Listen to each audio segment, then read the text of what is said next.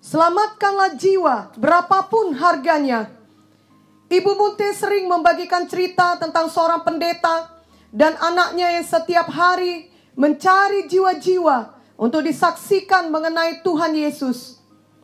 Anak pendeta ini sangat sungguh-sungguh setiap kali bersaksi. Ia dan ayahnya membagikan traktat kepada orang-orang yang mereka temui. Tiada hari berlalu tanpa mereka bersaksi dan membagikan traktat penginjilan kepada orang-orang, sambil mengajak orang-orang yang mereka temui itu untuk datang ke alamat gereja mereka pada hari Minggu. Tentunya kisah ini terjadi sebelum ada pandemi COVID-19 seperti saat sekarang ini, di mana orang-orang Kristen dapat bertemu di gereja setiap hari Minggu dan beribadah bersama di gereja. Suatu hari ketika ia dan ayahnya sedang membagi traktat ke rumah-rumah, turunlah hujan yang sangat lebat. Ayahnya berkata, "Sudahlah anakku, hari ini sudah cukup kita membagi traktat. Kita pulang saja dan besok lagi kita pergi untuk bersaksi." Tetapi anak kecil ini berkata, "Masih ada sisa traktat yang harus dibagi." Dan ia tidak mau pulang sebelum selesai membagikan semuanya. Ia tetap bersikeras untuk pergi sendiri, walau ayahnya sudah jelas berkata agar pulang saja. Anak kecil ini memaksa untuk harus membagi traktat sampai habis, sehingga akhirnya ayahnya mengizinkannya pergi sendiri. Dengan segera anak ini menembus hujan dan meneruskan mendatangi rumah demi rumah. Akhirnya tinggal satu traktat lagi yang harus dibagikannya. Ia pun berangkat menuju satu rumah lagi. Ketika ia mengetuk pintu rumah itu, tidak ada jawaban. Ia ketuk lagi dan tetap tidak ada jawaban dan tidak ada yang membuka. Ia tidak menyerah dan mengetuk lagi untuk ketiga kalinya, namun tetap tidak ada jawaban. Anak kecil ini tidak mau pulang sebelum membagikan semua traktat. Ia akhirnya menyelipkan traktat tersebut ke dalam rumah itu dari bawah pintu. Namun sebelumnya ia telah menyertakan notes kecil bersama traktat itu yang berisikan alamat gerejanya. Pada hari Minggu, setelah semua acara ibadah selesai, ayah dari anak kecil ini yang adalah pendeta di gereja itu bertanya, "Apakah ada yang mau bersaksi ke depan mimbar?"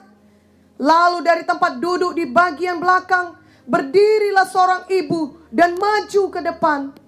Ibu ini berkata bahwa beberapa hari yang lalu ia sudah berniat menggantung dirinya sendiri. Ia merasa sangat sedih dan putus asa karena sudah bertahun-tahun tidak ada orang yang mengasihinya. Suaminya meninggalkannya, anak-anaknya tidak memperdulikannya, dan semua keluarganya juga tidak pernah menghubunginya. Ia begitu kesepian dan tertekan sehingga mau bunuh diri. Ibu ini sudah menyiapkan segala sesuatunya dan sedang berada di atas kursi. Hanya tinggal mengalungkan tali ke lehernya dan menjatuhkan diri dari atas kursi itu. Namun kemudian ia mendengar sebuah ketukan di pintu. Ia sangat heran karena selama ini tidak ada orang yang mengunjunginya. Ia lalu berpikir, mungkin itu salesman. Bila tidak dibuka, tentulah akan segera pergi. Namun ketika ia hendak menggantung diri lagi, ia mendengar ketukan lagi dan itu membuatnya berhenti sejenak. Tapi ia masih tetap di atas kursi dan berpikir biarkan saja. Pastilah nanti ketukan itu berhenti sendiri. Tapi kemudian untuk ketiga kalinya ia mendengar ketukan dan kali ini ketukan itu sangat keras sehingga ia begitu terkejut. Dan akhirnya turun dari kursi sambil berpikir, siapakah orang yang begitu memaksa mengetuk pintu rumahnya?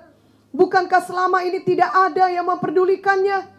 Ketika akhirnya ia membuka pintu rumahnya, ia tidak melihat siapapun.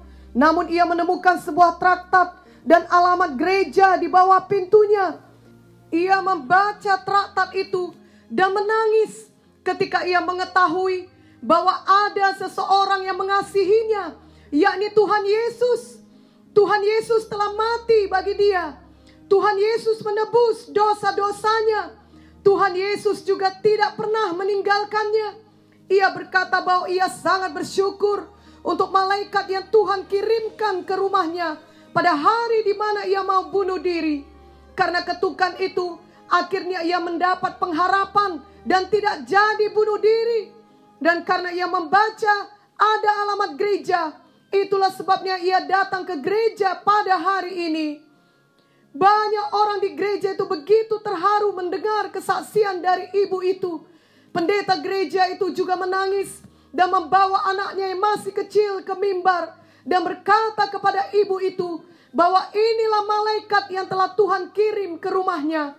Pendeta itu lalu bertobat dan berkata pada jemaatnya bahwa mereka semua harus meneladani keteguhan anaknya dalam membagi traktat.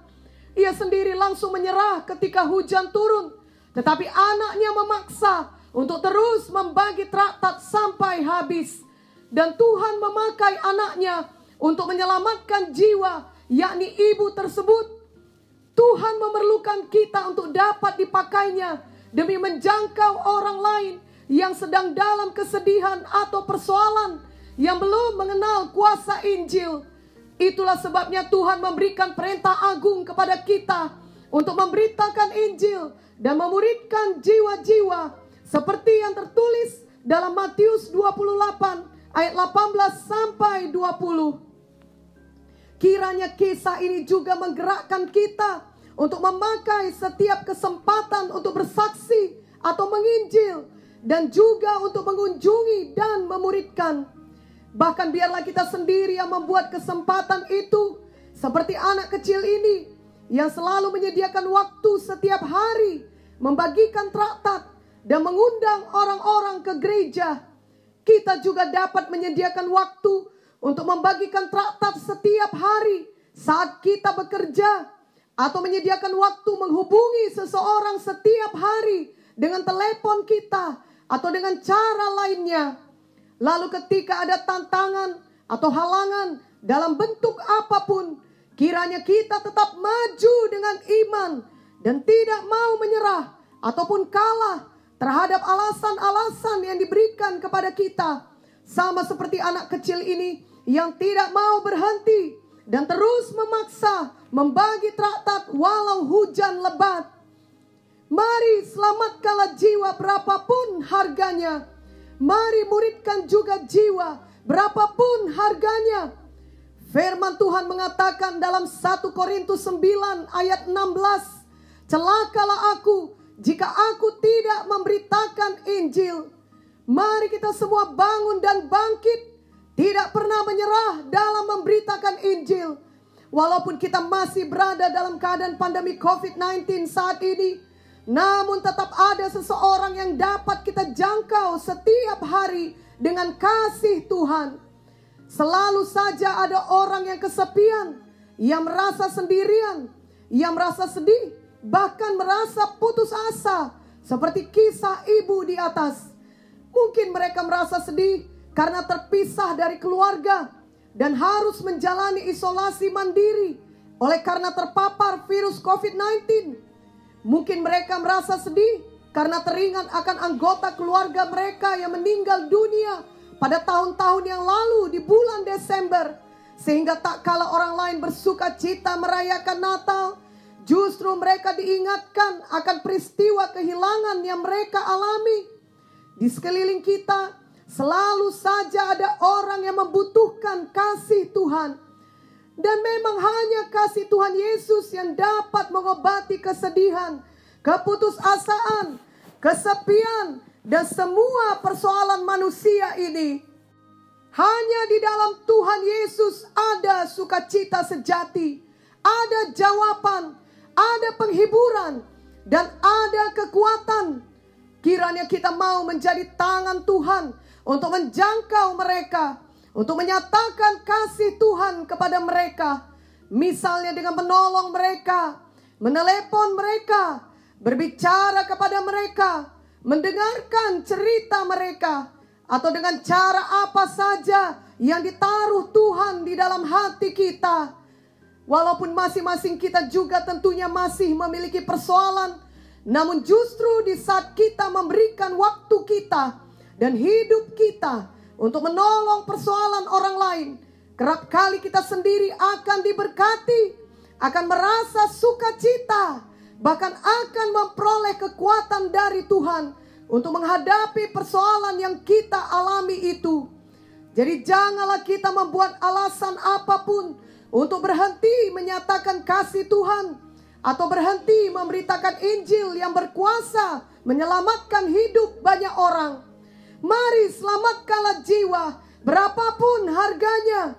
Dan setelah itu marilah kita mau memuridkan jiwa-jiwa, sehingga mereka bertumbuh menjadi dewasa rohani, dan kelak dapat menyelamatkan, bahkan memuridkan orang lain lagi.